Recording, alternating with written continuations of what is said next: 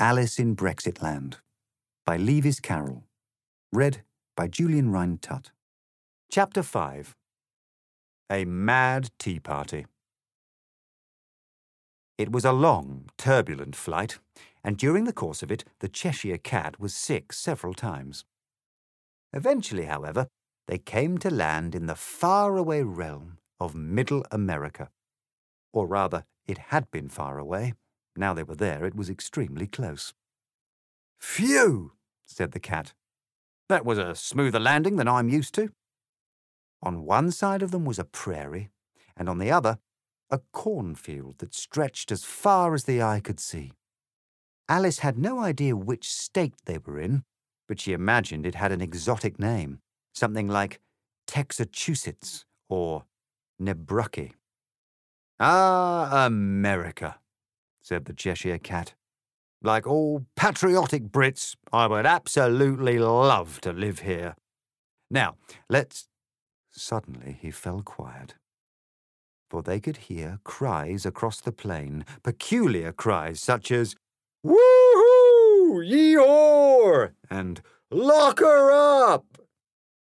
Alice and the cat followed these voices until they reached a field that was dotted with tables, barbecues, tilt-a-whirls, shooting galleries, and mechanical bulls. Everywhere Alice turned, there were Americans, running around in mad hats, tricorns and stovepipes and toppers. However, the maddest hats that Alice saw were red baseball caps, emblazoned with the words, "Make America Great Again." "Who are these mad hatters?" she asked, only to find that her companion had disappeared. It was not at all fun to be abandoned in a strange country, or indeed a bizarre one. But Alice was a resilient young lady, and so she decided to approach the refreshment stand. As she loaded up on tater tots and deep-fried Oreos, she found herself accosted by a hare. He was 6 foot tall, wore a bolo tie, and sounded exactly like Matthew McConaughey. "Well, howdy," drawled the hare. "What's your name, sugar?" "Alice," she said, then added, "Are you a March hare?" "No," he replied. "I'm more of a July 4th kind of hare." "Pleased to meet you," said Alice. "What are all these people doing here?" "Why, this is the Mad Tea Party," said the hare. "It's only the merriest, most right-wing gathering of the year." "Oh, a tea party," said Alice. "How wonderful. Might I trouble you for a cup of Earl Grey?" "No can do, darling," said the hare. "We had tea, but we done threw it all in the harbor. We got a buttload of beers, though." Alice declined as politely as she could. "Suit yourself," he replied. "I'd better get back to my buddies on the main table. Feel free to come join us." So Alice sat down at the table, which was piled high with hot dogs and burgers, meatloaf and ribs. The hare sat beside her, munching on a hoagie and chugging a can of Budweiser. Alice looked about at the assembled guests. There were hundreds and hundreds of faces, but not a single one was black. This was so obvious that even Alice, a girl from Victorian England, could not help but notice. She considered asking the hare why all of his friends were white, but soon thought better of it. "Excuse me," said Alice, "but if there's no tea to be had, what makes this a tea party?" "Little lady, I'm glad you asked. You see, this land is ruled by a Muslim by the name of Obama." He spat out the name as though he had accidentally eaten a vegetable. "We're gathered here today because we hate the man with all our hearts. He is, without doubt, the greatest sinner who ever lived." "What has he done?" asked Alice. "What hasn't he done?" said the hare. "First off, he uses long, confusing words in his speeches. Words like democracy and health care. Second off, his skin is entirely the wrong color. It's confusing as heck to see the guy in charge looking like that." "That certainly does sound," said Alice, but was unsure how to finish. "Don't you worry, though," said the hare, "because we're going to be just fine. At long last, a man has come to lead us. True champion of the people who wants to make America great again. Ah, thought Alice. So that explains those ugly baseball caps. Oh, yes, indeedy-doody, continued the hare. America shall be great again, and the South shall rise. Be careful it doesn't rise too far, said Alice, for then it would be the North. The hare, who did not seem to appreciate this advice, merely wrinkled his nose and returned to his hoagie. Alice was about to ask the name of their new leader when a band began to play, and the whole group leapt to its feet for a hoedown. Obama ain't our president, 'cause he was born in Kenya, which is in the Middle East, as far as we remember. Chorus! Yankees do not care for facts, just the things we reckon. Number one, we love our flags, and snacking comes in second. We get all our news from Fox, 'cause they are always truthful. Did you know that Hillary eats babies to stay youthful? Muslims wanna blow you up, and Mexicans are lazy. Or is that the wrong way round? It's all a little hazy. Blacks complain they have it hard, but we just tell them save it. They came here to steal our jobs, all cozy on their slave ships. Don't you tell us that our guns could put our kids in danger. We wish Jesus had a Glock to play with in the manger. Sometimes we feel dead inside, as though our hearts are failing. Then we think of flags and snacks and good old Sarah Palin.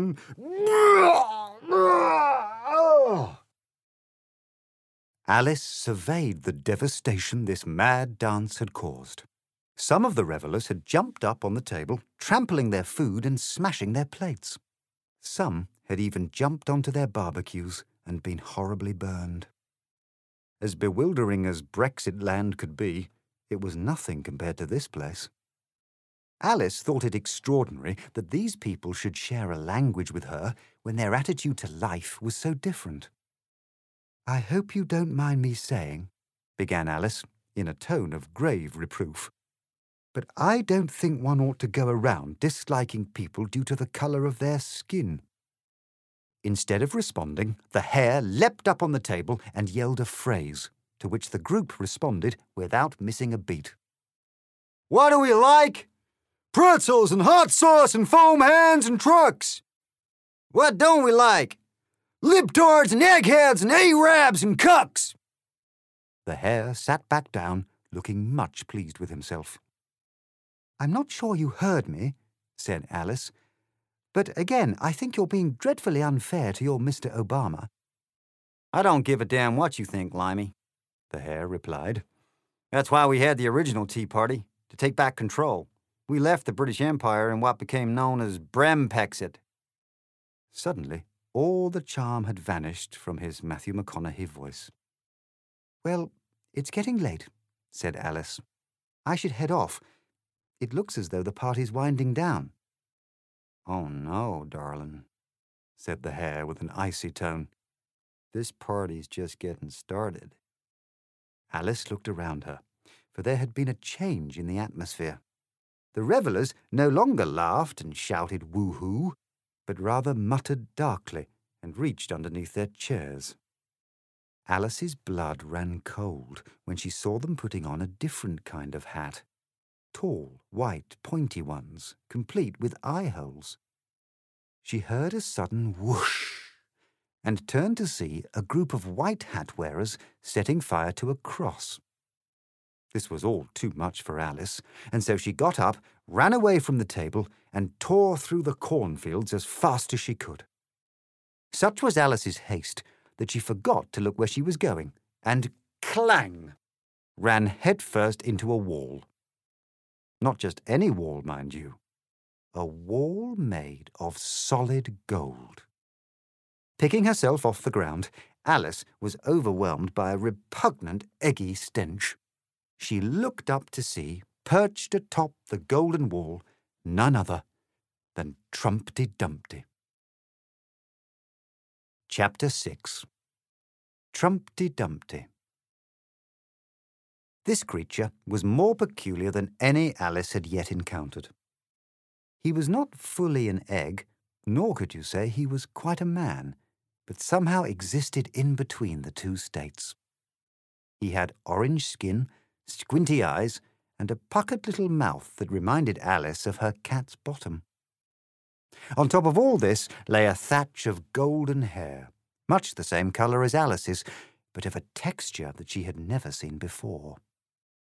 In his hands he held a smartphone, whose screen he jabbed with stubby fingers. He seemed as angry as an egg could be, unless it were actually boiling in water, and as he jabbed, strange words burbled from his lips. Horrible. Bigley. Alec Baldwin. Sad. This piqued Alice's interest all the more. "Excuse me," she said, "but my name is Alice and—" "Shut up!" cried the egg. "I'm tweeting!"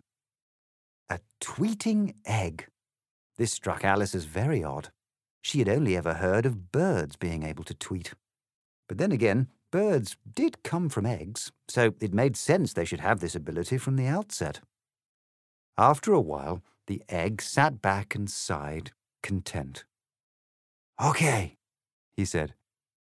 "I've attacked a TV show, told my followers to harass a dying child, and retweeted some guy called NaziBoy88. It's a good day's work." As he spoke to himself, Alice noticed something odd. The golden wall, while very tall, extended only a few feet from side to side. One could walk around it without much effort at all. "Excuse me, sir," said Alice, "but what's the use of a wall that doesn't connect to anything?" The egg finally took notice and peered down at her, annoyed. "Listen," he said. "This is a big, beautiful wall. Everybody says so. I have the best wall, the classiest wall, made of real gold. It's going to stretch for 1,000,000 miles, and Mexico is going to pay for it, believe me." Here, he pursed up his lips and looked so solemn and grand that Alice could hardly help laughing. "Pray tell, what is your wall for?" asked Alice.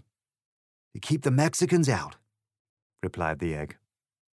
"But, sir," said Alice, rather doubtfully, "why then would they pay for it? Surely, if Mexicans wished to be kept out, they would simply not come in the first place. It seems rather a roundabout method to go buying themselves a wall." "Wrong!" yelled the egg, turning from orange to bright red. "They will pay for it because I'm so good at business. Believe me, I'm the richest egg in the world, way richer than those Fabergé losers. And if you say any different, I'll sue you so hard your head will spin." Goodness, thought Alice. This egg has such a thin shell, and his hands are so very small. Alice was finding the company of this loud-mouthed Eggman far from pleasant. She felt an urge to return to Brexitland, whose strangeness was at least more familiar. To do that, she would need to locate the Cheshire Cat. "Have you seen a pussy?" she asked. "If I had," the egg replied, "I would have grabbed it, believe me." Alice didn't quite understand what this meant, but it made her feel sad, and not a little sick, although that may have been in part his sulphurous smell. "So," barked the egg, "what have you got me?" "Got you?" said Alice, not at all sure what was going on. "Are you an idiot?" he said. "I mean, what present have you got me for my unbirthday?" "I'm afraid I have no present, sir," said Alice. "And I must confess I've never heard of an unbirthday. In my country, we merely celebrate one's birthday." "Birthdays are for losers," replied the egg. "You only get one a year. Sad, horrible. I celebrate the 364 days when it's not my birthday. That's 364 gift-giving opportunities for the people who love me." "And who are they?" asked Alice. There followed a long pause. It seemed Alice had touched upon a sore spot, so she decided to move the conversation along. "Tell me, sir," she began, "where do you stand on the EU referendum?" "I don't stand on any referendum," he shot back. "I sit on this wall. Are you blind as well as stupid?" "So you have no feelings on Brexit," said Alice. "Oh, Brexit!" exclaimed the egg. seemingly cheered. "I love Brexit. They call me Mr. Brexit." A silly thought popped into Alice's mind, as silly thoughts were wont to do. "If a British exit is a Brexit," said Alice, "is a bird's hatching an exit?" To Alice's alarm, the creature's eyes narrowed further, and his cat's bottom mouth puckered more. "Is that a threat?" he growled. "You want to see me crack and a bird come out? Listen, sweetheart, I know guys in the KGB who could make you disappear like that." On this last word, the egg snapped his fingers, but they were so tiny that no sound could be heard. "Well, really," said Alice, "it was nothing but a harmless joke." "I don't find jokes funny," replied the egg. "In fact, I'm not capable of feeling any joy whatsoever. I guess it's because my mommy didn't love me." It occurred to Alice that Trumpty Dumpty must be quite a sad egg, really. "I'm sorry your mother didn't love you," she said. "What?" he yelled in outrage. "My mum loved me more than anything in the world. No one has ever said any different." "But you just told me she didn't," said Alice. "That's a lie!" he cried. "Your reporting is horrible. Such a nasty little girl." Alice glared at the self-involved ovum, for his rudeness was quite appalling. Nonetheless, she thought she would make one last attempt to reason with him. "You know," she said, "you can't go around saying one thing one minute, then the opposite the next. Words do have meaning." "When I use a word," he replied in rather a scornful tone. "And, by the way, I use the best words, the most luxurious words. It means just what I choose it to mean." "The question is," said Alice, "whether you can make words mean so many different things." "I can do what I want," he said. "Always have done, always will. From now on, I'm going to call you Crooked Alice. And if you don't watch your mouth, I'll have you thrown in jail." Alice frowned darkly at the egg. She found herself hoping that he would have a great fall in the very near future. As she thought this, Alice was surprised to see the Cheshire Cat, who had reappeared at the top of the wall. He proceeded to lick and nuzzle Trumpty Dumpty's shell, as though trying to win his approval. The cat nuzzled and licked ever more frantically as he went on, to the point that Alice worried where all of this would lead. But the egg seemed not to notice and returned to his tweeting. "Fake news," he murmured.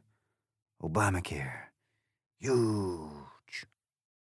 Alice, now firmly convinced that the egg before her was the worst and most rancid in the whole wide world, decided to give him a piece of her mind.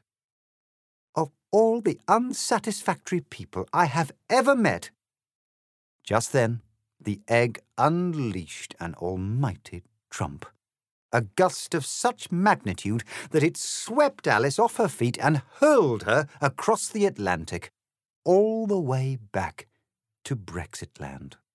We hope you enjoyed these chapters from Alice in Brexitland, taken from the best-selling book by Lewis Carroll, out now in all good bookshops. Make sure you subscribe for the next instalment.